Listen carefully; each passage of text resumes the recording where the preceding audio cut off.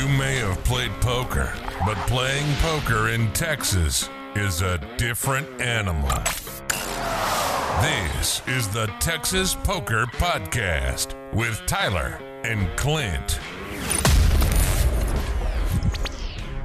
Hello, this is the Texas Poker Podcast. I'm Tyler. This is Clint. What's up, y'all? And we are back. We are back. When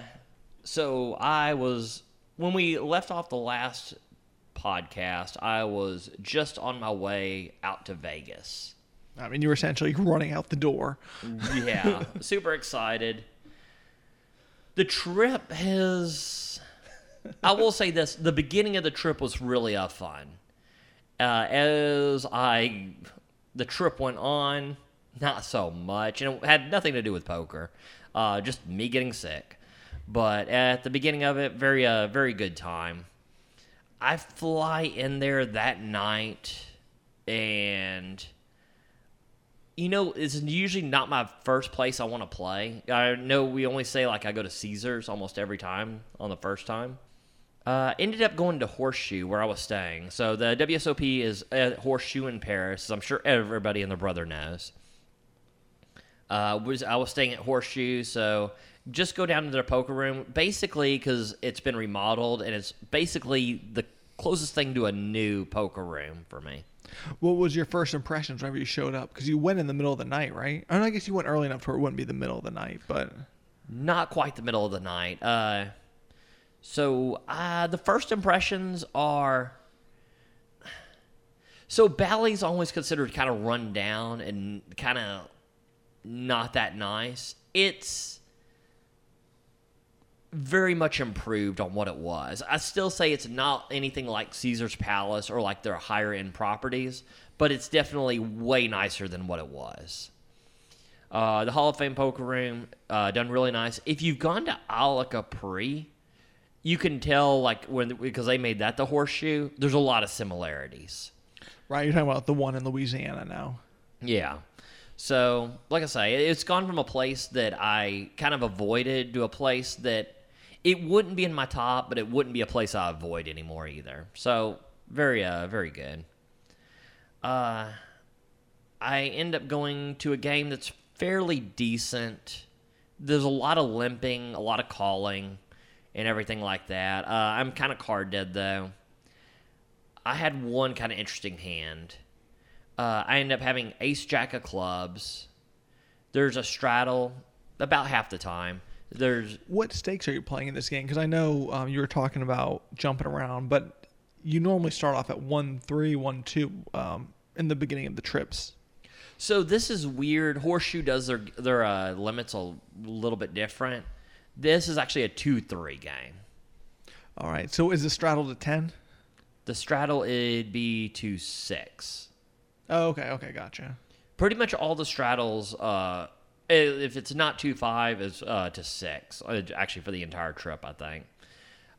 So it's a straddle and a call. I make it 30 with ace-jack of clubs. There's one call. The flop is 10 high.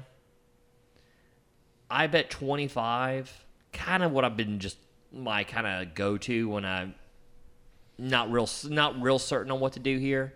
It's about a third pot size bet. He calls. The turn is a 3. Okay, so let's go over the board one more time. And I am out of position in this hand. I do remember that too. I have ace-jack of clubs. The flop is 10 high. Just complete break. No clubs, no club hopes, and just... I think there might have been one club, but it didn't arrive on the turn. So on the turn 3, I check, he checks back to me. The river's a queen. I think I'm just stabbing at this. That's kind of what I was thinking. I actually had a pretty big conversation on Discord, thinking I thought this was a kind of a no-brainer, go at it. Once he shows weakness on the turn, once the queen hits the river, and I think it hits my range a lot better than it hits his, I thought this was just something you do all day. Well, the disaster is if he calls with fourth pair or something, and then not call, but you check and he just checks behind, right? That's a disaster. Whenever you river a card that hits you range dead in the face, right? Yeah, that was exactly my thought. Like, once he shows weakness on that turn, I feel like I can get this through a good amount of time. And here's my thought on this bet. I don't even like that big of a bet. I think a big bet will work the same as a small bet. I think you're going to get him to fold that kind of middling bottom tier hands, like fourth and fifth pair.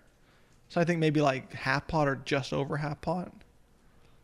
Yeah, I bet 75, just over half pot. I think this is perfect.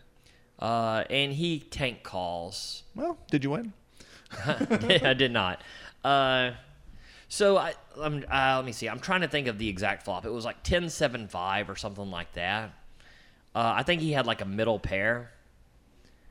The end brought a straight. I remember that, and Jack 9 would have been a straight. I have a Jack blocking a straight. I kind of think this is just overdone by people, because okay, you're blocking the nuts. I mean, a lot of people are calling with way less than that.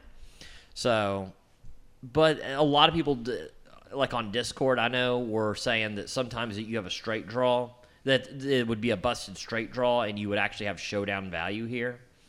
So, I guess it's close, but I thought it was a decent time for a bluff.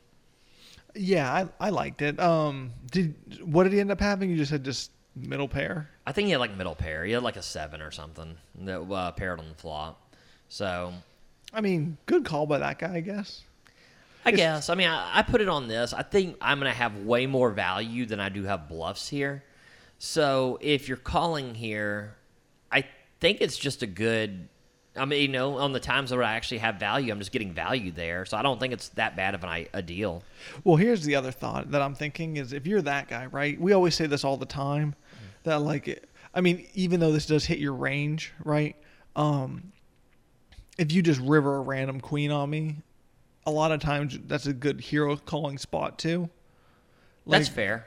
Right, it's kind of both ends on that. So I was kind of thinking from his point of view that I might too find a hero call there sometimes, but I don't know if it's a positive EV call. That's a very fair point, because once this turn goes check, I probably don't have too many overcards here. Well, it is kind of starting to straighten out. I guess I do sometimes check some overpairs, but I probably more often than not don't have overpairs. And then I probably more often than not don't have a 10. So, I mean, basically I kind of just representing this random queen that hits. I think you make a really solid point there. Well, because my whole thought was like, the queen does hit your range, but at the same point, it's kind of a tough story to sell randomly, right? I mean, it's not out of nowhere, but at the same point, I can see him making this call. That's a very fair point. It's look, I've started just to kind of attack, and I do think this is kind of a profitable strategy at like the lower limits. If they show weakness and I don't have that much showdown value, I just kind of attack. But you are right. That's, from his perspective, that is kind of a good time to call. And it's funny, who taught me about making these hero calls is you. about this being a good hero call spot, because a lot of time I would fold that hand, and then you would tell me like, well, what are the chances that you just hit a random queen on the river? I'm gonna have to see it. You say that a lot, and a lot of times you're right. Yeah, So, I do agree with that, and which makes sense, because I'm really agreeing with everything you're saying on this hand too. It's like, because you came up with the strategy, and now it's biting me in the ass. That first night I dropped 400 at the horseshoe. Mostly just kind of missing hands. That was the only interesting hand where it was a bluff that kind of didn't do well. I did get it all in with someone who called me a very weird hand. I'm trying to remember. He called me with, I think I jammed pre-flop, and he called me with like pocket fours or... I thought it was threes. I'm pretty sure you told me about this hand. No, yeah, that's right. I jammed the flop, and he called me with pocket threes. I think I was open-ended with 2 overs, and it was like a very weird. Like I think I had like pocket eights. No, I don't know what I had, but I will. We'll say this: a horseshoe lost 400 that night. Yeah, I was like, see, no matter what you had, his pocket three's good. Yeah, it was a.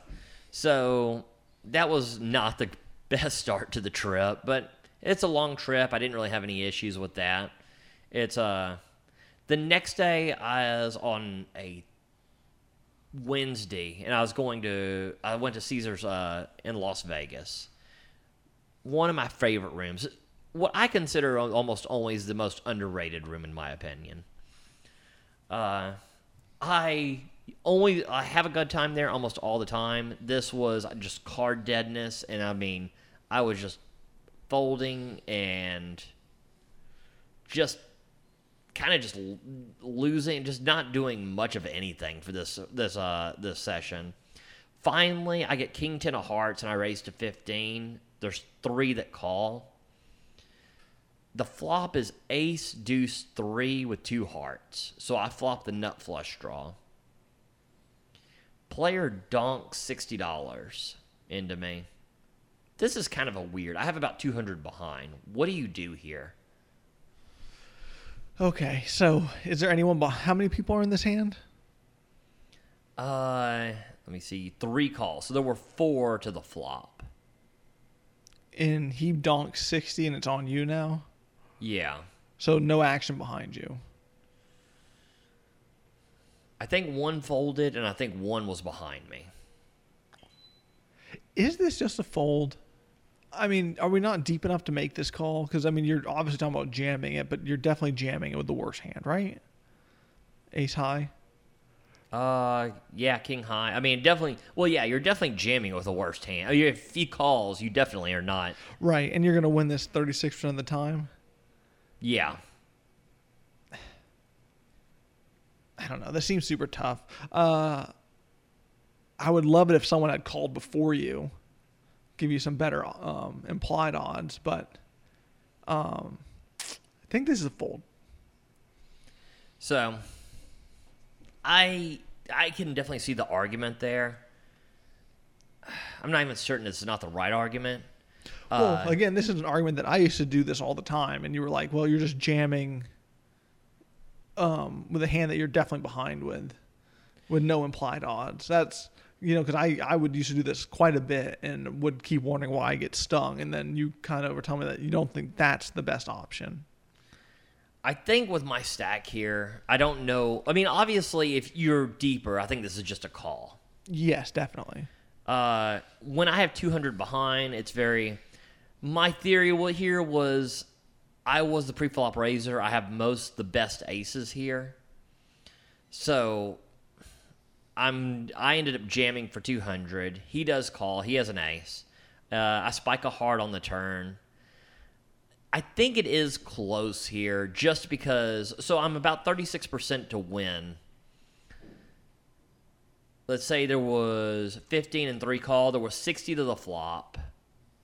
He donked 60 to me. So it's not like I have to get exactly heads up, 50-50 odds here. There is about $60 I'm getting out of this. We'll call them bonus money. Yeah. So it's 200 to win his 140 plus his 60 and the other 60 in the pot. I think when I was doing this back, I probably did not have enough. But if there is any fold equity whatsoever, probably not here. I was about to say that's super thin. Yeah, I mean, you're definitely not wrong there.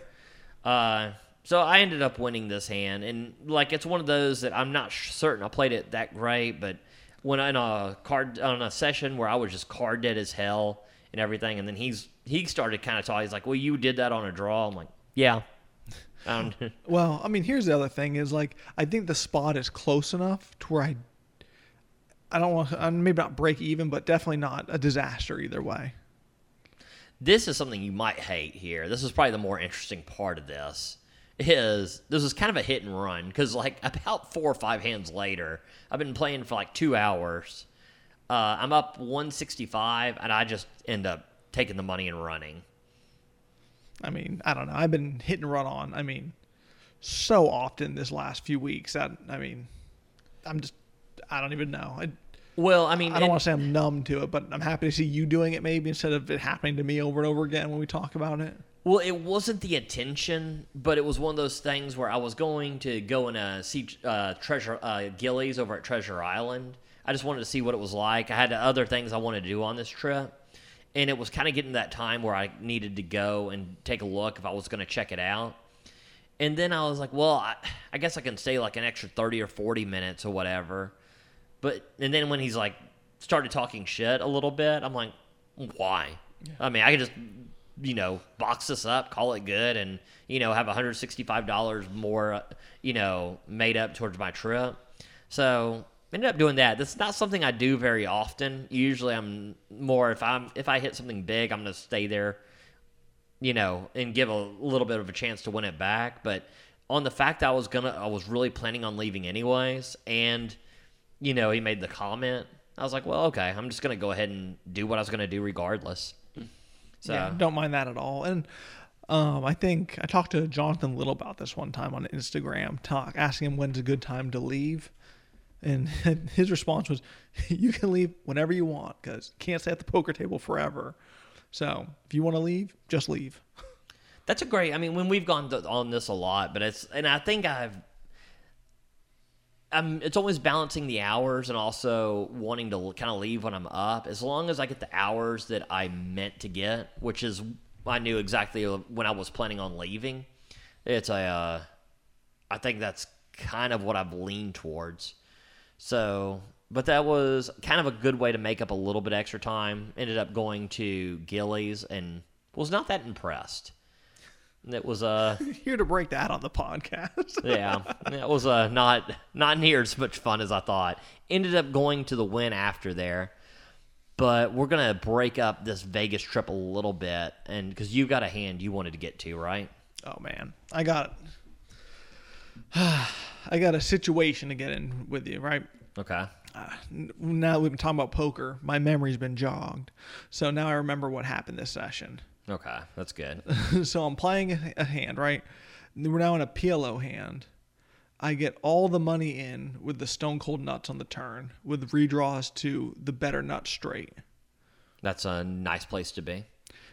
Get it in for a ton of money. The other guy, calls. He has the same exact nuts as me, but a redraw to a flush instead of the better straight. Drills his flush, stacks me.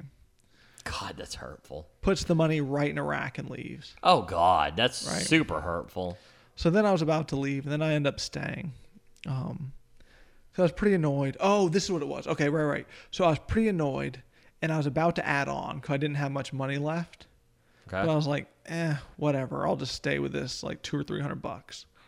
I get dealt ace king the next hand. I kind of like having that 200 to 300. Like, I kind of like having that stack size for ace king here. Because, it's one of those that if you end up shoving pre-flop, you're never really that bad. It's never that bad of an idea. But if you have like 700 or 800, all of a sudden it just becomes like a much deeper, more complicated hand. And this was one where like I literally had the money out and put it away. I was about to add on, then got this hand dealt like right when I decided I wasn't going to add on. Okay. So then it goes like I'm in the big blind, and it goes like 20. One guy makes it 20. Another guy raises to like 45, folds back to me. I just ship it in for like 250, 200, something like that. This seems perfect. Other guy folds, or the three better calls. He has pocket kings. He asks to run it once or twice. I'm definitely not entertaining anything. I run it once. At this point, after my chips are literally skipping out the door right next to me. That seems fair. Flop an ace. Double up. If I would have added on, would have been pretty sweet. Would have stacked him there. Completely results oriented. But the story continues. No, wait. But the story continues. Okay. This is leading into okay. something. This is not just me telling you how awesome it would have been if I would have added on and stacked that guy rather than just doubling up my $200-$300. Okay. About 3 hands later, I get pocket aces. I 3-bet. I get called by a guy who's super deep stacked. we're going heads up to a flop. I made it like 60, he calls. The flop comes 7 high. He donks. I re-raise. We get all the money in on the flop on a 7 high flop. Oh God! And how much money was it behind here? Like $600 or $700. So, well, I mean, yeah, I like this because I mean, a lot of his overpairs are going to play this way. Mm-hmm. So, He has pocket jacks. I have pocket aces on 7 high flop. It's about a $1,200 or $1,400 pot. Turn a jack, river a jack. oh, you got to be kidding me, man! Yeah. But then I was thinking how I wish I had added on more money that ace king hand just would have lost all of it 3 hands later. Yeah, God dang, that is hurtful. I mean, for him to turn in river quads on that hand. Yep. So then I added on for another like 500 or 600. Proceeded to burn that money to the ground as I just hit nothing over and over again, but enough to like kind of call. Never really got mixed up into any big hands. Just kind of one of the ones where I had good pre-flop hands, but never really hit, and ended up leaving with like $175. God dang, that's a rough session when you one got it in with the nuts and a redraw on that PLO hand for him to hit the flush, and then the next one. Well, I guess the ace. On the ace king, technically you did suck out there, but then to get like the aces versus the jacks is super difficult. God dang, what a session! And that was the last session I played. You've been in Vegas the whole time? I've been taking a break. That just sapped all the energy out of me. I can definitely understand that. There are just some sessions where you need a break. You definitely need a mental break. That definitely sounds like one of them. Well, I mean, I don't know how it is with you, but I know like when I'm running bad enough, it's just like I almost feel like shit's going to go wrong even before it goes wrong. Well, what happens to me is when I'm running bad, I want to play less, which, obviously volume call cures variance, right? But whenever I go from playing a little bit and being on a downswing to then just stopping, it feels like you're on a downswing for the whole year. Because you're not playing enough to really cure that variance. So that's kind of where I'm at. I'm kind of the same way too. It's hard to get motivated to go play when it feels like just like the world's falling. And I've been there, and definitely never a great place to be. So, but yeah, that was my last session. Then I was like, well, I know we're gonna have plenty of content for this Vegas, so I can definitely take a week off of poker because I think the game must be rigged, right? I mean, definitely feels like it at times. This Vegas is not going to have near as much content as you thought it was. Yeah, no, I come to that realization when I talked to you on the phone and you were sick for more than 50% of it. I mean, so much more than 50% of it. It was a shit show. So I ended up going to Treasure Island to Gillies, and I've been liking some of these country bars over here. I try that, and it was okay. The drinks were super expensive, and there wasn't that much going on. Say, drinks expensive. Welcome to Vegas. Yeah, that's true. I mean, it's a lot of things I should have realized beforehand, but now I did run into a local later, and she said that Mondays were really a cool time to go there. So maybe it was just I went there on the wrong day. Definitely would not have thought a Monday would have been the day to go, but now I know. So I end up, for those who don't know how Vegas is kind of laid out, Treasure Island's kind of close to the Wynn. So I end up going there. Wynn is definitely my favorite poker room in Vegas. Don't even think there's a close second anymore. So end up going over there. The big problem with the Wynn is during WSOP, they don't take call-ins, and the list gets super long because it's everybody's favorite poker room just about now in Vegas. But I finally get on a table. It takes a good minute.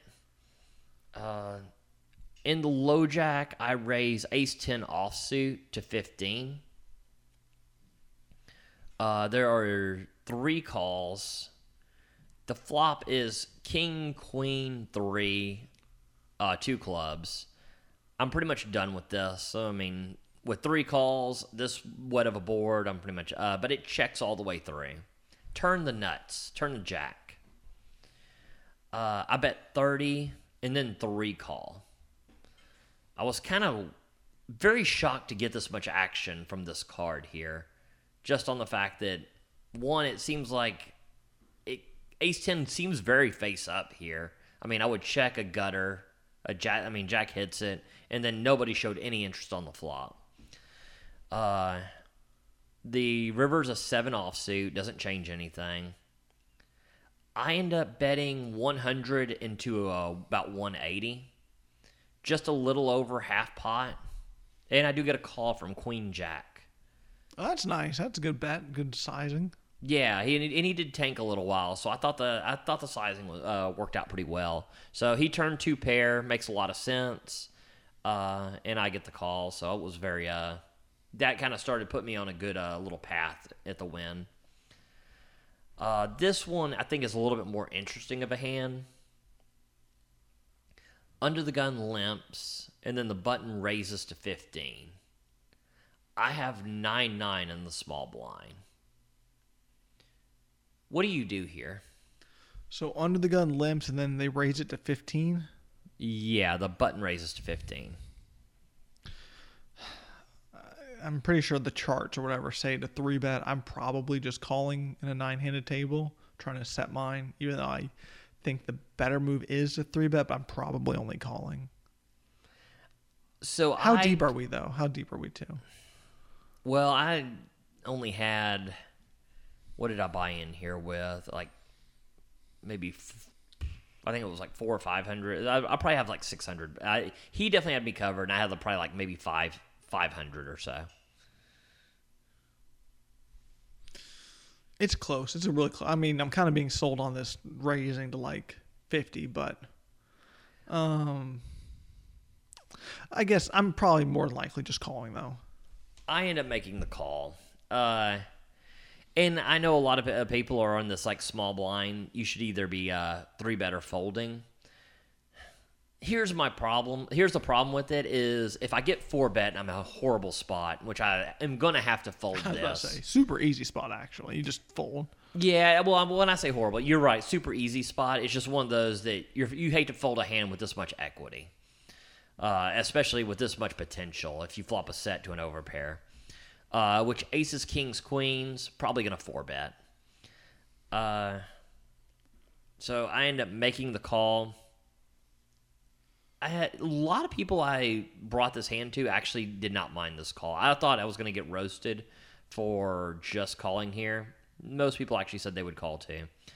The under the gun also calls. Flop is deuce, deuce, 6.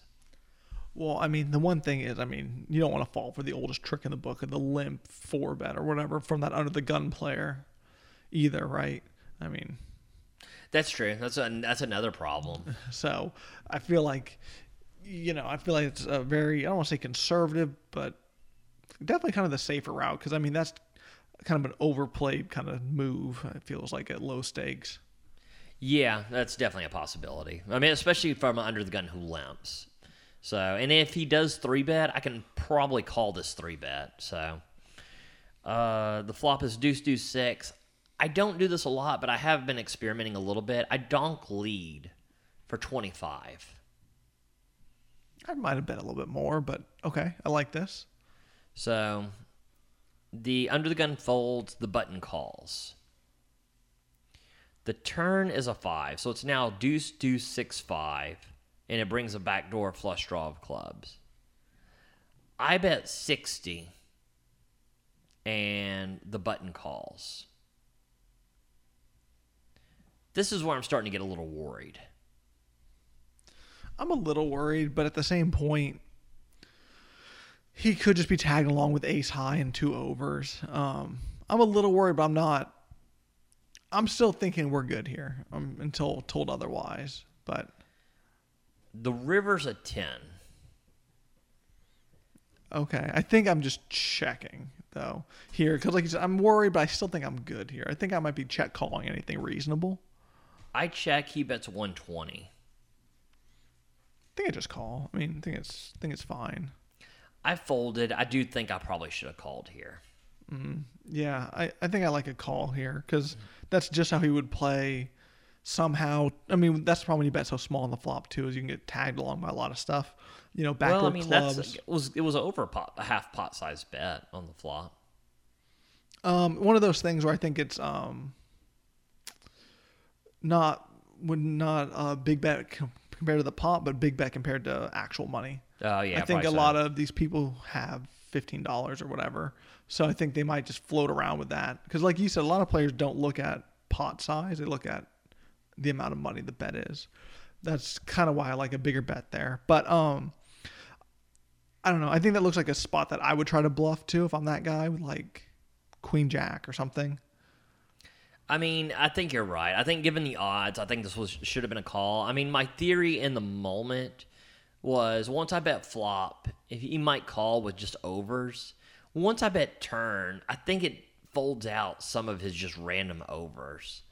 And I was like, well, now that we got to the river, if I think he does have some random over pairs here, and then every now and then he's just going to randomly hit this 10 if he is floating with overs. I mean, that's just going to be how you get $120 if you just call that floating, call the turn floating, and happen to hit one of your 3 outs. Sure. Well, 1 of 6 outs if you have 2 overs. Oh, gotcha. Yeah. It's true. It's one of those that I like as I'm betting more and more, I'm trying to like size his hand down. It just seems weird for me to be like, well, he's got 2 random overs. But that being said, I did catch him bluffing other people quite a bit. Obviously, this was after this hand. And given 120 into that pot size, I think I'm getting good enough odds that I'm probably good to call with an overpair. I like your. I'm with you. I think this should be a call.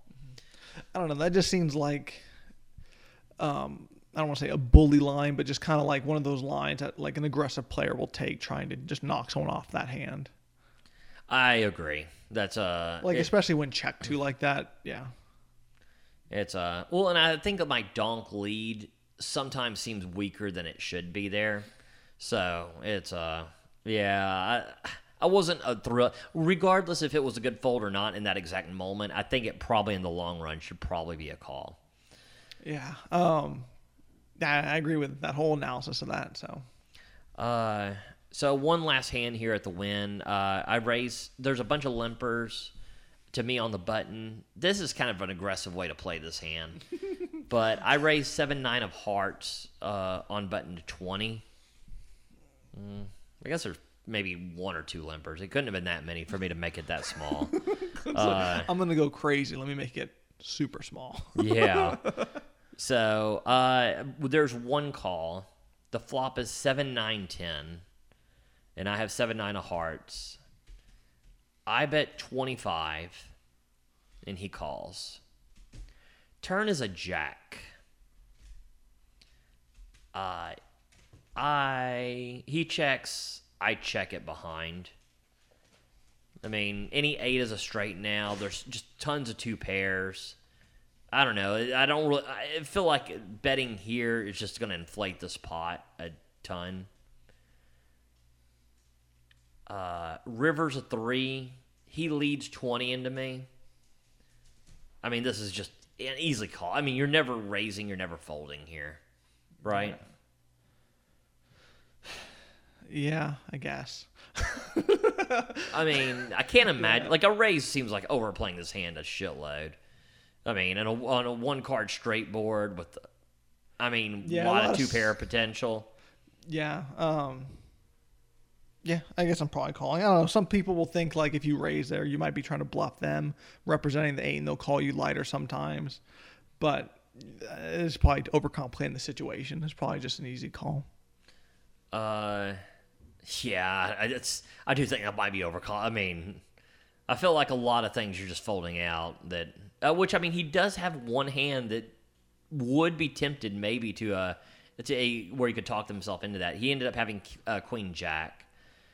He turned the jack, or he had open-ended and then turned over pair. Mm-hmm. So I think the river kind of plays itself. I still think that's the best play. I mean, you could definitely make an argument for maybe betting the turn. Yeah, I'm for sure betting the turn, but it's, I don't know, very kind of a... I think this is a hand that could easily, if a lot of money starts piling in here, I'm not really loving this hand. You're super sad if a lot of money starts getting piled in here. So I don't mind the check for pot control here either. I mean, because here's the other thing. Queen Jack would be he could easily raise this turn and probably knock me off this hand. I mean, he's going to have way more hands that beat me that are raising here, especially in Vegas, that are not That'd be a super dicey spot if he raises there, but... So the more I was actually thinking about this, the more I actually kind of like the check on the turn. But it was nice. I ended up making $300 at the win. So it was which was nice because it put me up for the trip at this exact moment. And at this exact moment, the trip is going great. I was having a blast.